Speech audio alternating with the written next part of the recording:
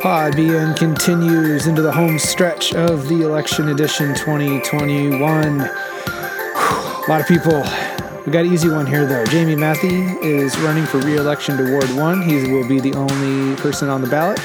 So we took a little different approach, more just chatted with him about city issues and what he'd like to see accomplished in the next 4 years. Before we get to that, thank you, Little Beaver Brewery. Stop by Little Beaver Brewery and see their new outdoor patio area. It is beautiful. It's got places to stand, places to sit. It's got some heating elements if it gets a little chilly, but they shouldn't really need them because it is starting to be very nice out there. They are open 11 to 9 Sunday through Thursday and extended weekend hours 11 a.m. to 11 p.m. They are on 5 Finance Drive, south of town in Bloomington. Now, Jamie Matthey, Ward 1 in Bloomington. Hey, Jamie. It's a beautiful day for a podcast, isn't it? It's a beautiful day to be outside working on my lawn instead of talking to you, Tyson. Come on, man. Well, we'll try to bring some sunshine into your life anyway. I appreciate the opportunity to be on. Thank you guys for doing this. It's important to keep people informed. Well, I think it's really cool because you running for a seat where you don't have a competitor on the ballot, plus being an incumbent. You're locked in, but you're still making efforts to campaign, from an informational standpoint and get the word out there. So, I've done every forum and filled out every questionnaire and every survey that's been sent to me so far, I think, and I'm going to keep doing them because it's still important to put information out where people can access it very easily. Yeah. I'll cross the question off. Tell me the difference between you and your opponent. Then we'll get that one out of the way. So we usually ask people like why they're running. So we'll have to do a little different with you. Before you knew that, when you didn't know that the field was going to be wide open, why'd you decide to try to go for another 4 years? Well, I mean, the short answer is that I started projects that aren't done yet. When I ran for office 4 years ago, I made some commitments of things that I wanted to do, focus on infrastructure spending in our older parts of town, improve communications, especially the city and businesses in terms of people who are wanting to start new businesses. I started working on those. We've made progress. We are spending more money in the older parts of town. We are working on sewers. We are working on a plan to start fixing water mains. We are doing more with the roads. Communication has got better, but none of those is as complete as I want them to be yet. Plus, along the way, I started a couple of new projects, with my smart street lighting initiative, and with, I've helped start the Bloomington Normal Innovation Alliance along with Council Member Kevin McCarthy from the town of Normal. And I think leaving right now when both of those things are still in their infancy and still getting up and running, I think it's premature. So I decided to run again to keep working on those things and make sure that before I'm done, I've left them in a place where they can be handed off successfully. Okay. Well, I know it takes a ton of your time on top of your job, which is already demanding. Being a small business owner, you don't just get to clock out at 9 to 5 job, right? So, oh no, this morning I woke up to a message that the toilet was broke at the store. So I spent this morning, working. I'm happy that my father taught me at least the basics of plumbing, and the toilet is fixed. But I was able to do that myself instead of paying somebody overtime on Sunday to come out and fix it. So all right, got her done. Yeah. So can you tell me a little bit more about those? I haven't heard about the Innovation Alliance. What's the idea there? Well, so it started out of the conversation. God, there's been so many conversations about this, and it started with one of the meetings. I went to the Illinois Municipal League meeting in Chicago, and it would have been, I want to say, fall of 2017. And was talking to some of the guys. My background is in computers and technology. Was talking to some of the guys from the Illinois God, they changed their name 3 times since then. I think they're the Illinois Technology and Computing or something. It's an actual department of the state. And some of the guys I knew that I used to work with from the old E-rate program, which was how we got high-speed internet to all the schools back in the dial-up days, and showing how old I am at that point right there. And so we were talking to them, and they were talking about this new program that they were putting forward, that they had already bid out several contractors to convert all the street lighting in the state to LED lighting and how much money it was going to save.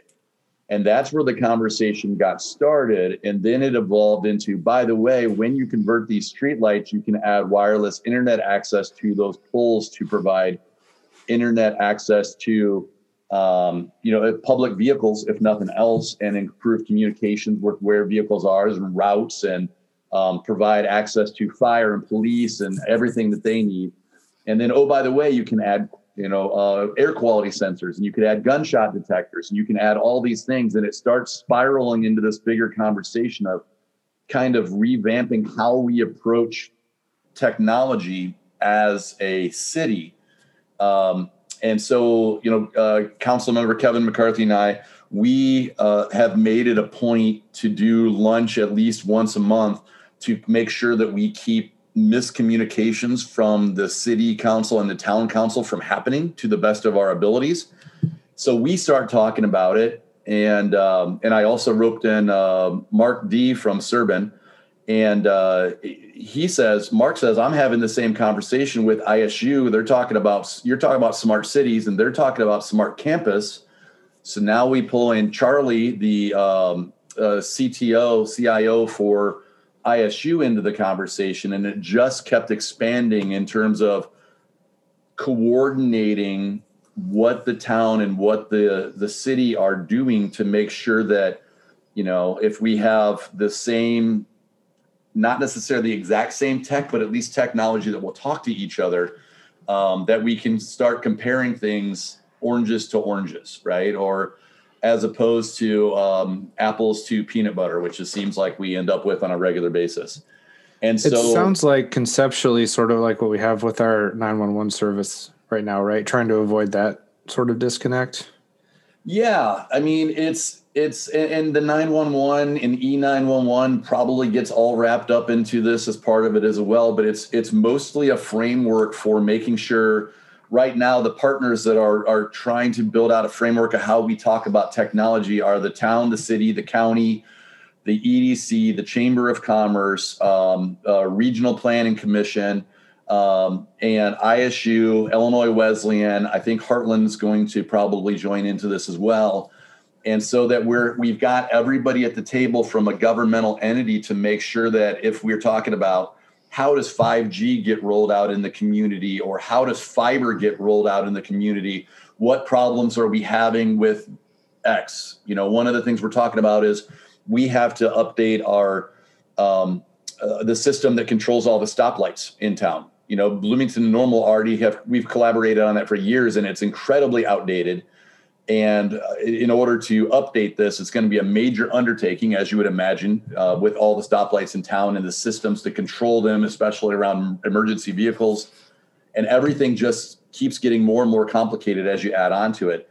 So the Innovation Alliance is a framework of how we talk to each other and notify each other to make sure that everybody who has a project that's important to them can work together in order to make sure we're being as efficient with tax dollars as we can and not duplicating efforts. Yeah, that was a long way to say it, but I think that last sentence sums it up. How about that? I don't know if you want to keep talking on this one, Tyson, but overall, I'm loving hearing all the cooperation and the behind the scenes cross city and town talk.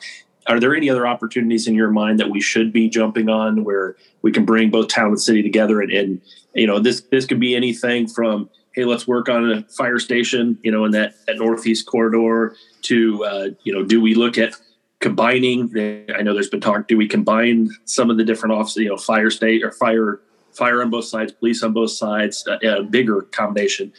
Just curious as to if you can kind of give listeners a little sense of what opportunities should we be doing to combine things together? Because we hear that talked about a lot. And then are there any that are too far that no, we need to stay kind of as it is? I think this is the start of a framework to have more of those conversations. Out of the blue, Mayor Renner dropped on everybody, by the way, we should combine Metronet and the Bloomington Communications back into a single entity at one point.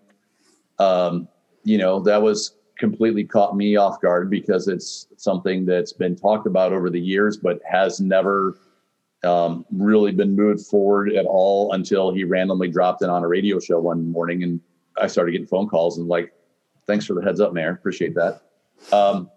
I think that there are a lot of people who move to the community for the first time don't understand why District 87 and Unit 5 are separate entities. They don't know why Bloomington and Normal are separate entities. They don't know why we don't run a shared library district and the answer is, of course, they were the town and the city used to be 5 miles apart. We just kind of grew together and merged, just like Champaign and Urbana, or I grew up in Kankakee, which is now Kankakee, Bradley, Bourbonnais, have all grown right into each other. And there's a lot of conversations that can be had. And there's been multiple votes over the year to combine the city and the town together. And every time it's come up, it has been defeated, by naysayers.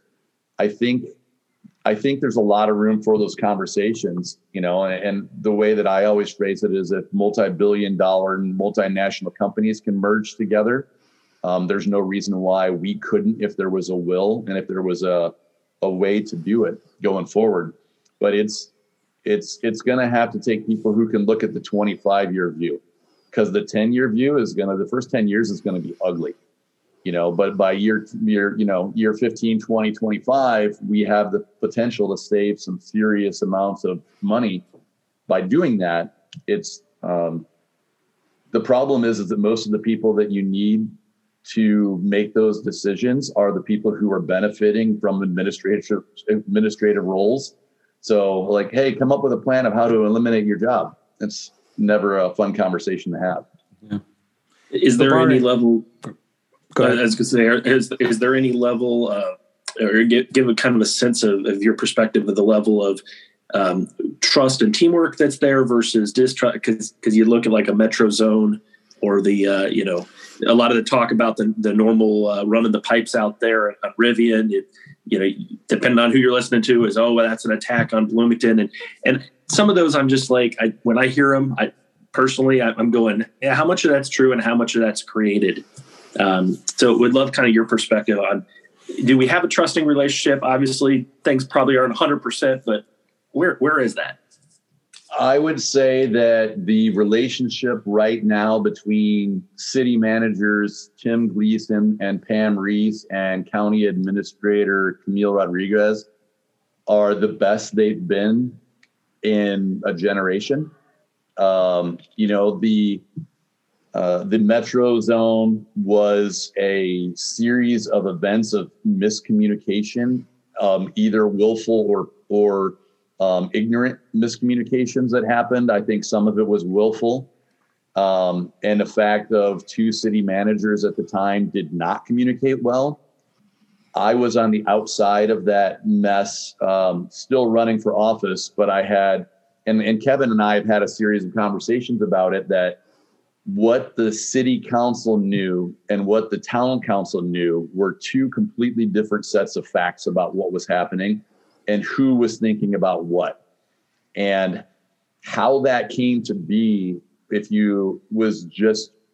was every worst example of misinformation and miscommunication that you can think of. So, town council was acting on one set of information, city council on a completely different set of information, and it just all blew up from there, right? And that's why Kevin and I keep meeting every month. We just last time we talked, he was like, hey, what are you hearing about this proposal for shared recycling services for the recycling drop points? And so we talked about that. It was something from the Normal perspective to Bloomington. From Bloomington, Bloomington has proposed a new IGA for how the town and the city work with Cadet Transit. And so that's moving through the circuits right now. So Kevin and I keep talking to make sure that the information is flowing correctly. I'm not just saying this because you're on. I say this about you when you're not here too. So I like how you are on council because you have, as you call them, projects. Like you have things that you're working on, trying to promote. You're, as opposed to, at least from my view, outside as an observer of the council, it seems like there are members who just are more reactive to, wait to see what staff puts in front of them, say yes or no. I suppose both work, and it kind of depends on how much time you want to spend on it too, right? Things. But I'm not trying to back you into a place of saying anything negative about any of your peers by any means, but I guess, could you just maybe share your thoughts on, like, do you think that that's what a council person should be doing? Should you be having your, should all 9 of you kind of have like your three things that you're working on and trying to negotiate? Or is it better to have like some people doing that, some people more like assisting and backing up? How's that dynamic work for you? I think that everybody who makes a decision to run has something or a reason why, this is why I am going to run. I feel like I can bring this skill set to the table, and I think this needs to get addressed. And I think that how people have the ability to express that once they're in the position can be very different as they go along. For instance, I had a conversation this morning with Councilmember Donna Boland, and one of the things that I appreciate that Donna brings to the table is her fiscal sense, right? She really pays attention to the every little change and every nut and bolt in the budget and finances of how things are constructed and put together. That's not necessarily an ongoing project for her where she's trying to fix something, but she wants to make sure that there's constantly a light shown on that part of the conversation as we go forward. And that's great because we need that. And she does that for every project that we're looking at. Some of those being projects that other council members are bringing forward, and some of those being projects that are important to department heads for their department in the city. Donna also brought the Welcoming America project forward as well, because that was the part that was important to her. So that's more of an active forward role versus the just paying attention to the nuts and bolts of every financial decision. Is more a passive role, but still an important role. How it all balances out is tricky too, right? Like there's a lot of projects that come forward that I'd never even thought about, but are incredibly important to staff because A will lead to Z eventually, but we've got to line everything up in the right order. Like the Colton, Locust Colton sewage overflow system, right? Incredibly important to staff to get there, but it's not something that ever would have been top of mind, I don't think, for anybody who was running for council. And how we manage that project, the fact that it's 7 phases over 15 years, that's going to cost $80 million, is incredibly important at the same time. But it's not anybody who's going to run for council like, we need new sewers. You don't hear that very often. So, yeah. So it's going to be a very new team. You'll be the only one who was in your chair come after the April election. So you'll be having to feel each other out and find out where the relative skills and overlap is. Potentially, right? Molly running. I'm sorry, Jeremy. Oh yeah, I forgot Molly. Yeah, Molly technically is an incumbent, but I was still considering her new since she pointed to Scott Black's seat. But yeah, I didn't mean to exclude her intentionally. Good point. Yeah, I've talked to almost everybody that's running, and it's hey, so have we. What do you know? it's a good group, right? It's a good group of people, different motivations of what they're looking for and what they hope to achieve. I think that there are some people that have stronger personalities and stronger, convictions than others. It all depends on what you want from your elected official.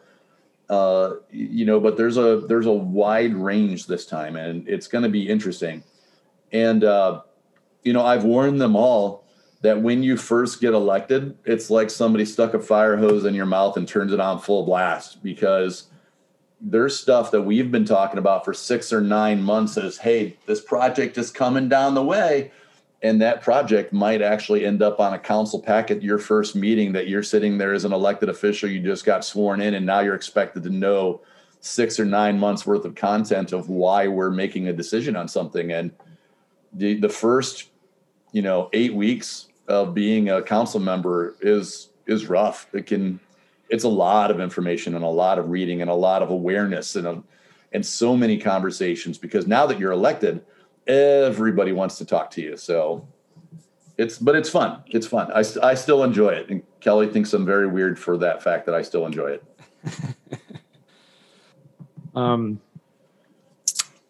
So I know one of the things you worked on too was downtown. Very important to you, being on the task force, and then also, your business is down there too. So how do you feel like progress has been over the last 4 years? How are things looking, positioned to go now? What would you like to see happen most? Well, I think it's interesting with downtown. We are definitely trending in the right direction. Businesses, we've got net more businesses now than we have in the past, right? You see some go and some come back in and replace, and there's more businesses now down there than there were. And I tell people a lot that downtown becomes a business incubator for a lot of places, where you see a lot of concepts start up to see if they can make it in some place where rents are still fairly inexpensive. Some of the smaller spots in town are available in the downtown area. So you can actually find out if a business idea has legs or not. And if it does, we see a lot of businesses that end up outgrowing any of the available spaces downtown and moving somewhere else in Bloomington. So it's great from an architectural, or it's great from an incubator perspective. But also, I love the architecture of downtown. It's so unique compared to most places we go. I always tell people that if I had to do over again, instead of being a computer guy, I might have actually become an architect. That was like the other decision path I was looking at in high school and stuff. And we have so much going in downtown that other places are just jealous of, quite frankly. We take it for granted every day, but I end up downtown walking around a lot at like 5 a.m, just the sun's coming up, and seeing the light reflecting off of the dome at the museum and places like that. And I just love those experiences. And we always get pulled into these wars where we're going to be like, well, uptown's got this, but downtown's doing that. We also have to keep in mind that uptown is like, what is it? 6 blocks, 7 blocks total. And 2 sides of the street for 6-7 blocks. And downtown is 42 blocks with businesses and places on both sides of the street. So the scale of things is significantly different when we're talking about, well, we want to do these street lighting. Well, 42 blocks of street lighting is a lot more expensive than 7 blocks of street lighting. Mm-hmm. 42 blocks of planting and trees is a lot more expensive than 7 blocks. And so that scale causes us to stop and look at things about downtown differently than I think that Normal is able to do for uptown, because uptown's just so much smaller. Mm-hmm.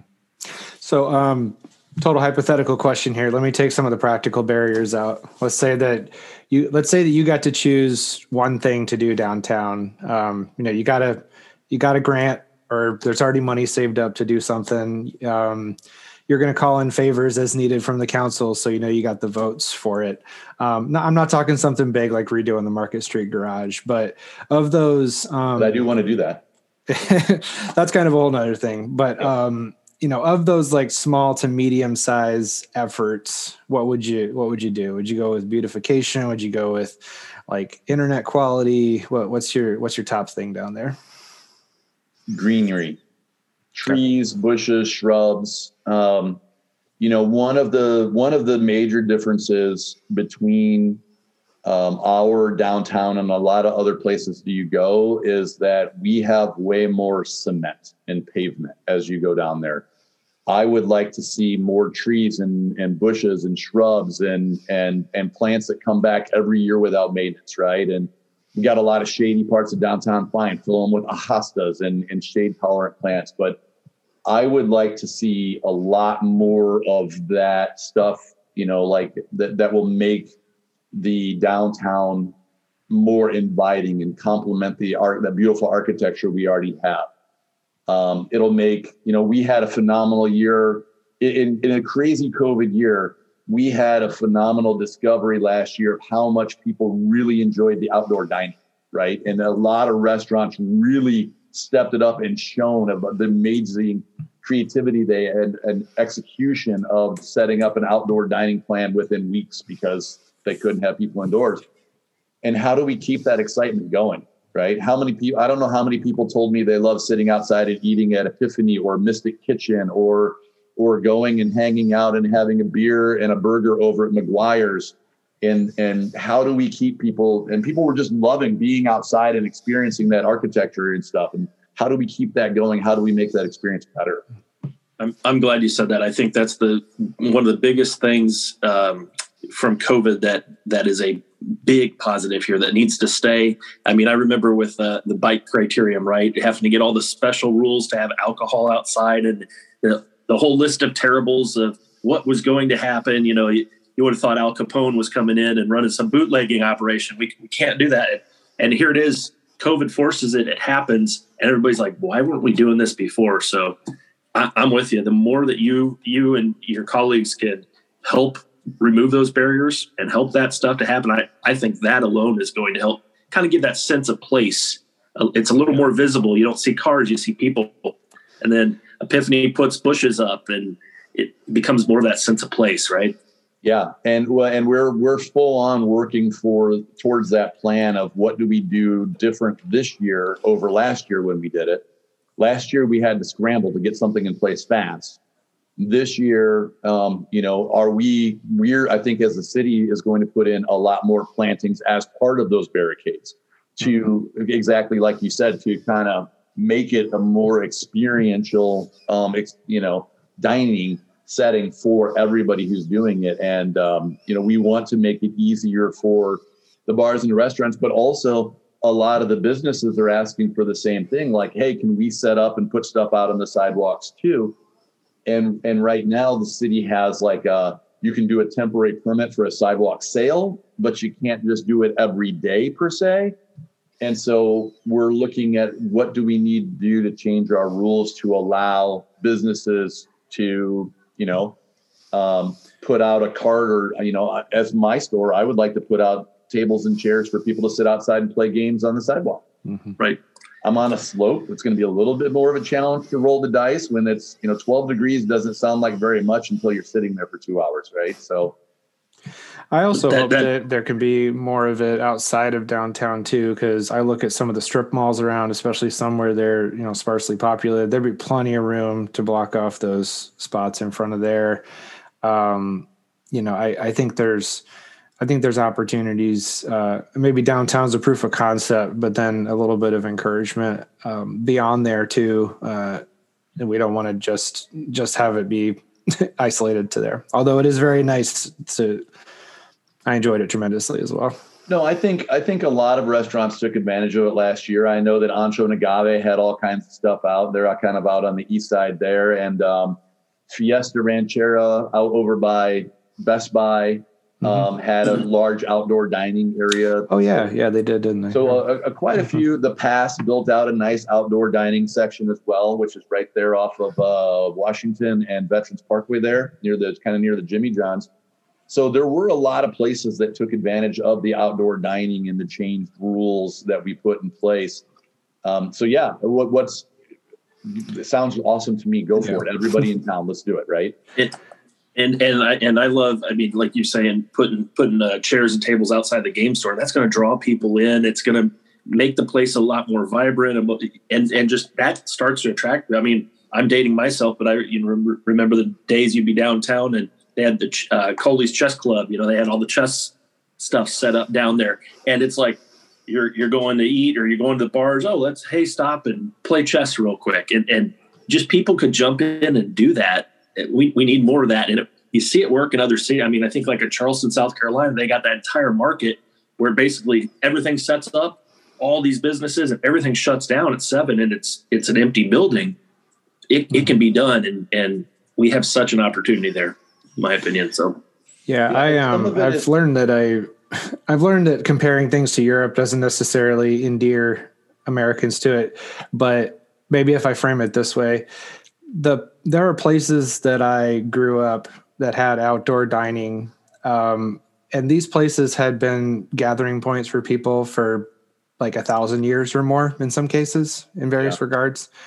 And so there's got to be some wisdom embedded in that if it's working for so long through so many different types of environments and, plagues and economic downturns and changes in technology. Still people are gathering in this place, and they're almost always sitting outside at tables, having good food, having good drinks. People of all ages are there, kids to the elderly. And when I went downtown, I had that kind of feeling of like, yeah, this feels like the Grand Platz in Mons or the Zentrum in Brunsum and places that I was thinking of. So I think there's hopefully giving people a little taste of that. They're not be afraid of it anymore. Of again, like, oh my gosh, you're going to drink outside. People are going to be, chucking bottles at each other and stuff. And it doesn't really go that way. So I think the big thing that we have been fighting as a culture inside of the city is that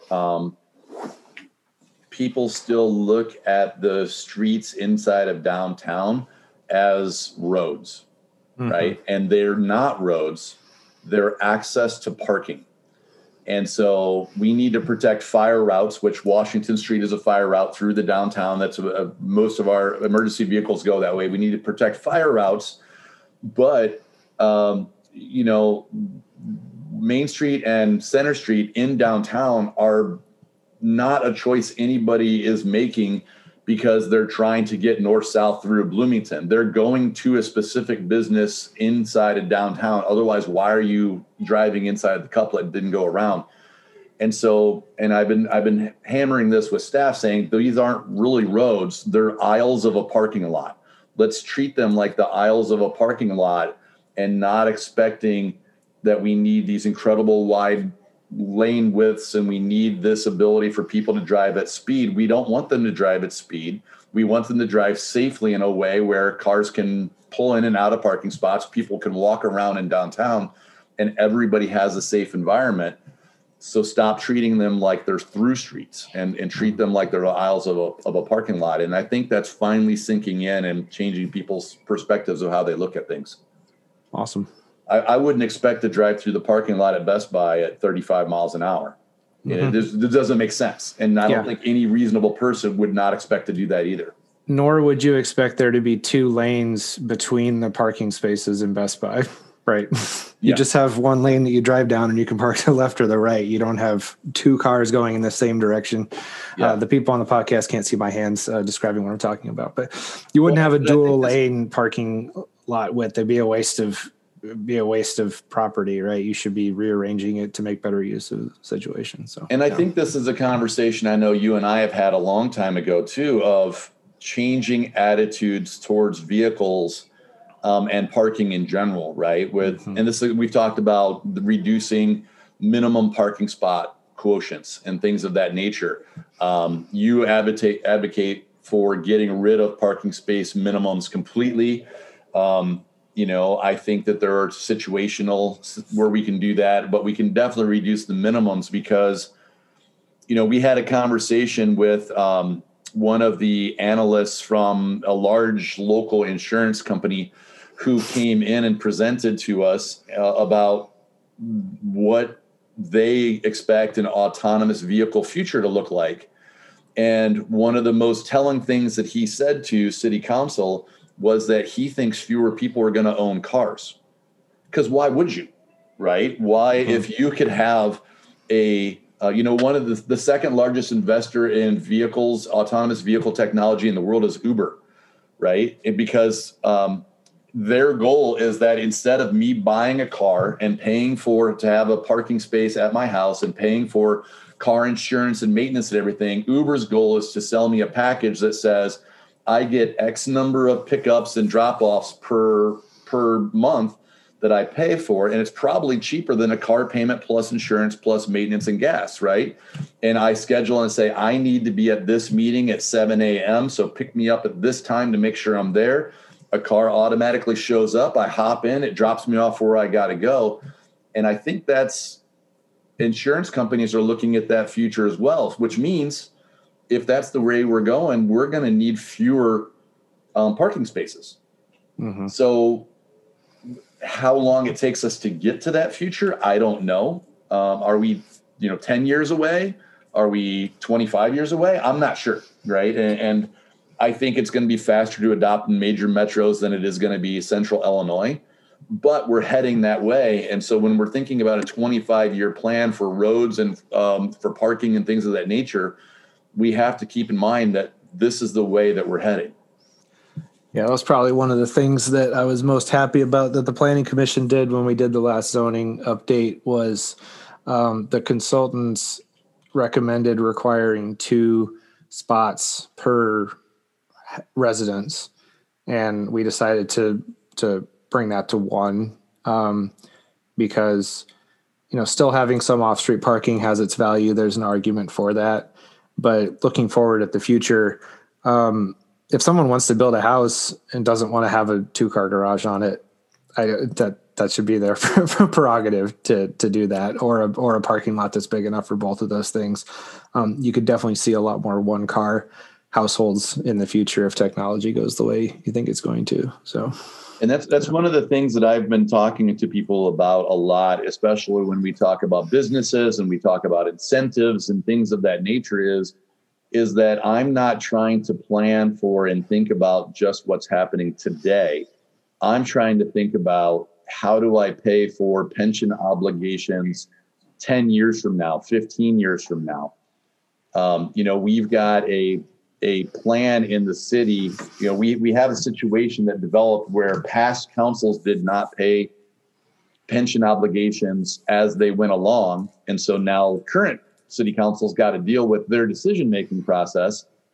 And so we're on a ramped up schedule of paying for pensions that goes up every year until 2040. So 15 years from now, we're currently paying, I want to say $13 million this year in just pension payments. And by 2040, that's going to be $23 million. And that's just in back catch-up payments. That's not our current obligations, which we're also paying for. So we're going to pay current obligations plus $23 million. And I want to know how we're going to have money to do that in 2040.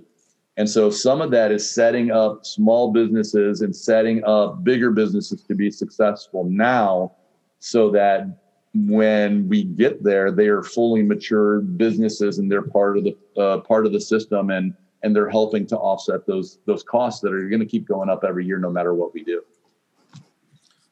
Well, Jamie, we're believe it or not, we're getting to like 5 to 10 minutes left in this, and we haven't done our lightning round that we normally do in the middle of the podcast. So sorry, I think we're contractually obligated to throw it in still. And okay, right? Yeah. Okay. Good.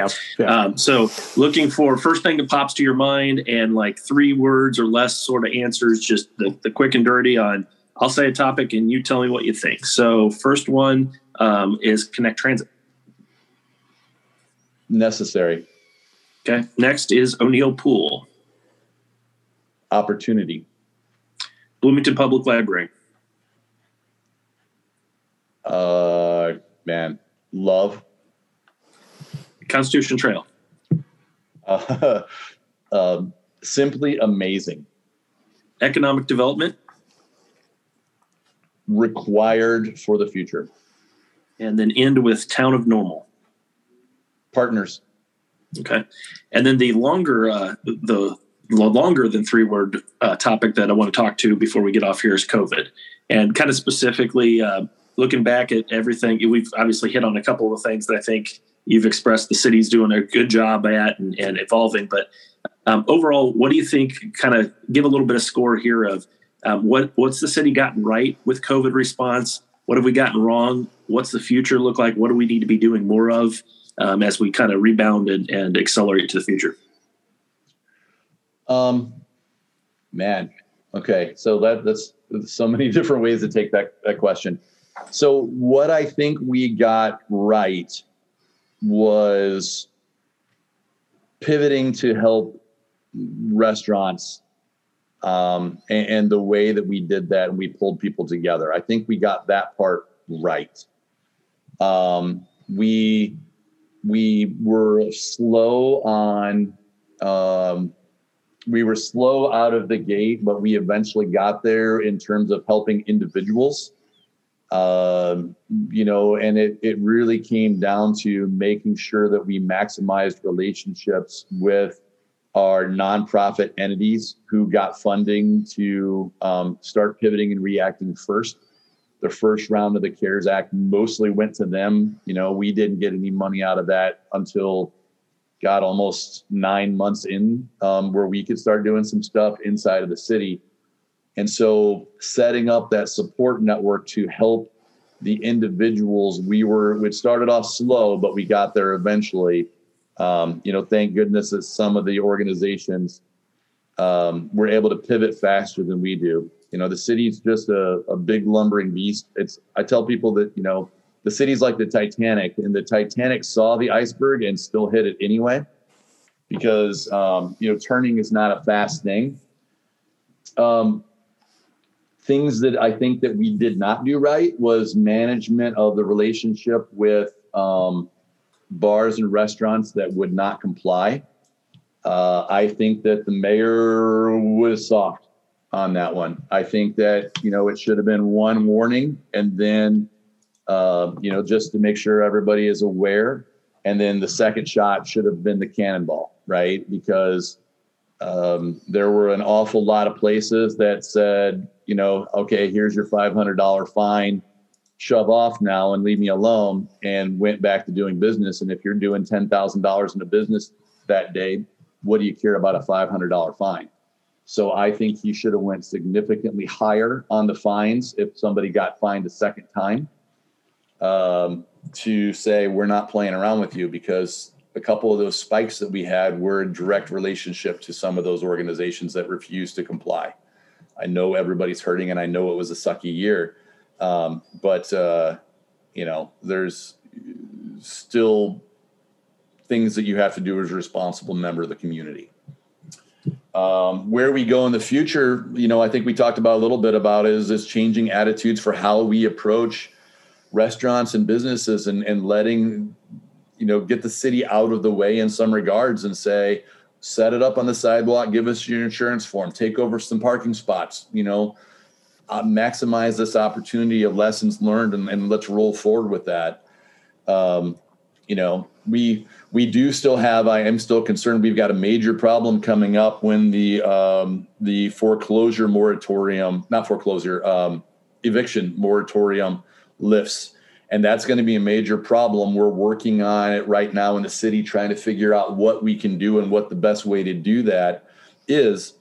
I had a conversation with a trusted guy I know, and I don't want to put him on the spot, but he helps with evictions a lot, and his organization helps with evictions a lot. And on an average year, McLean County has about 850 evictions in a normal year. Well, those have all been piling up, and he thinks we're going to see about 1,000 eviction notices filed within the first 60 days of that moratorium being lifted.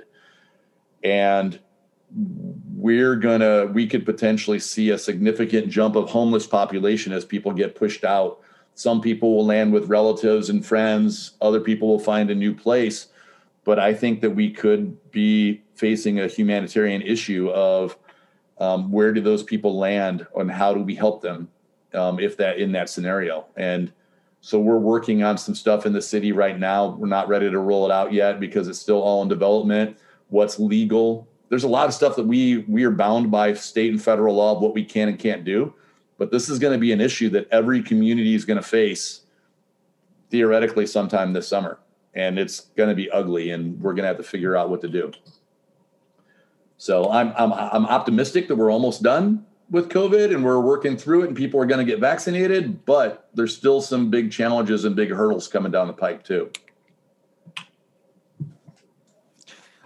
Curious, and you said the mayor, up in the fines. Are you thinking of those coming through the Liquor Commission still? Did you think that was the right body to administer those, or would you have preferred to see them come from the health department or some other sort of mechanism? That was the challenge of the entire COVID year was the governor. I thought the governor did a pretty good job of keeping people informed and making decisions based on facts. However, along the way, some of the rules were wishy-washy, and the state's attorney's office said that they couldn't enforce them so that led to no enforcement from the state's attorney's office, which meant that the health department's hands were tied, which left the Liquor Commission as the only vehicle to do anything, which meant that the only people we could even have a conversation with and said, we're watching you, were people that had liquor licenses. Yeah. The governor's office or the state legislature should have issued more clear language of what could and couldn't be done, which would have empowered everybody through the entire cycle. And so I think that the state's attorney's office was a little wishy-washy on their interpretation. The other communities were far more aggressive. And it left the Liquor Commission the only way we could have done it. And with even knowing that, with that being the only way we could do it, we should have been more aggressive. And I think first of all, I appreciate your opinion and you being decisive and kind of where you're at on that, right? Because you get a lot of I don't know, and it's clear you thought that through and you have that position. There's another side where people say maybe the executive orders weren't the right vehicle, or maybe we should have called the legislature back and had some legal or had some bills, some law come out of the legislature, and then that gives those enforcement mechanisms and unhandcuffs everybody, right? That's an approach. Absolutely fine with that. However it played out, be it the governor or the state legislature, it should have been more clear cut than it turned out to be. Yeah, and I think that's where as you're identifying, just people feeling like their hands are tied, and it's part of that because is the executive order a legally enforceable? Is that a law? And then how do you do that? And so I understand the position, but there's also people that say, hey, Liquor Commission isn't the place to use that. That you're trying to use that as the tool to enact policy on the other side. So, but again, I appreciate your position and being clear on that because not everybody is. Mm-hmm. Yeah, I think it's a difference between living it and getting the phone calls, and there are an awful lot of armchair quarterbacking right now, and everybody's entitled to that. But it's and there are some things that happen behind the scenes that we are, as elected officials, obligated to keep in confidentiality. But I got a lot of phone calls from the businesses that were doing it right, who were super pissed off at the ones who were taking advantage and free rolling things around. And I think they have every right to be incredibly pissed off at people who endangered the rest of the community. Yeah. It's as this extended through your actions, we have rights and response. We have rights as Americans. We also have responsibilities as Americans too. And people's actions put other people and their businesses at risk. So it's that weighing game. And it was a whole lot of difficult conversations last year. Yeah. Well, I don't know if I've told everyone I've talked to, but I intended to, that no one who was in a decision-making position had any idea when they signed up for it that they were going to be having to make these tough calls. I was not in such a decision-making position, and I was very thankful to not. So I hope that everyone gives elected officials, elected, non-elected, anyone who had to make these tough calls in this unusual situation. I hope we can all give people grace with it, because there was no playbook to work off of. So yeah, you remember how we started last year thinking that the Australian wildfires and the koalas were going to be the worst story of the year? Right? that was January 2020. That was going to be the story of the year, was the plight of the koala. And and then the February said, hold my beer, and away we went from there. So, hey, at a risk of running us too late here, I feel like we did you a disservice, because you have a platform of 3 things and we didn't really talk about too many of those things. But anyway, I hope you win regardless. Just a real quick on infrastructure. You said, infrastructure spending trending up, trying to do more of that. I've been happy that Bloomington has been able to do that without taking out debt to do it. It seems like that should be a regular maintenance cost and not something that's an extraordinary event that causes us to bond for it. So I'm glad to see we're doing that. I guess the conversation I had with Tim Gleason, we just talked about it again last week, is that every project that we do, everybody needs to be aware, and we need to have a set aside that says this is the capital maintenance for this building that we just did. This is what it's going to take to keep this building functional in the future, because every business plans for that. Mm-hmm. Every business has a line item that says we're going to put some money aside, because eventually the water heater, the roof, the walls, whatever's going to happen, and cities don't do that. And that's why we're in this situation. The city went on a building spree in the late 70s, early 80s, and got a lot of stuff taken care of, and nobody ever set aside capital maintenance for those buildings when they reach end of life, which is where we're at right now on so many structures like O'Neill Pool. Mm-hmm. And it's a changing of philosophy of thinking how you budget and how you plan going forward. And I think we've got some situational awareness of that now.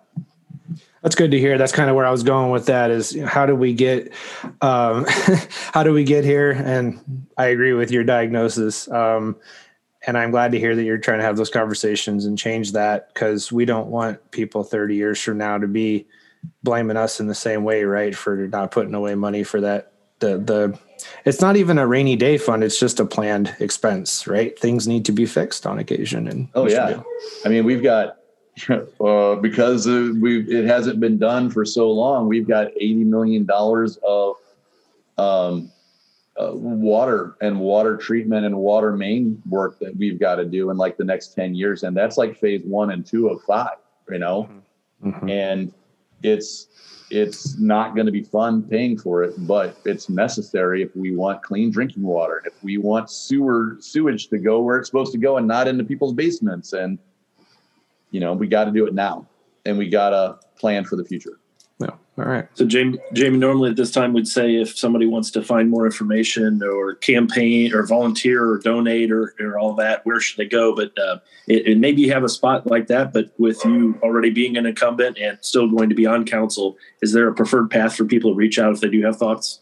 Yeah. I mean, people can always hit me at my city email, which is ward1@cityblm.org. And I always answer questions there. My phone number's on the city website.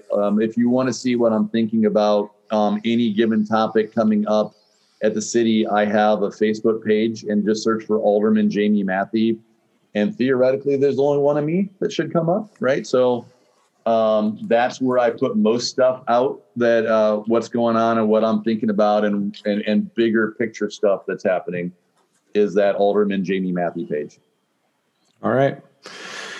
Well, thanks a lot for coming and chat with us. I wish we had another hour, but we'll let you get to your yard. I know you're dying to get out there. So, or your toilet fixing. Maybe there's more plumbing work to do. I don't know. But I really hope there's no more plumbing for a while.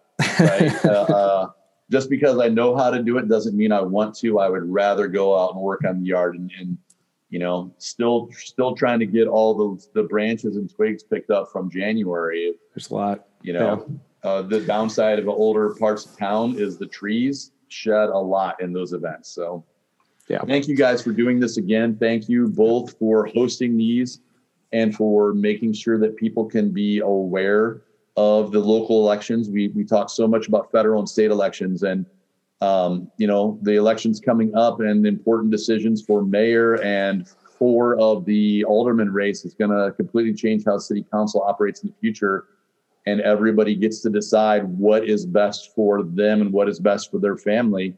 And this podcast is probably the most in-depth of any reporting service right now, but talking to an individual candidate. So thank you guys for doing this. It's important. Cool. I really appreciate the encouragement. Yep. Yeah. Keep it up.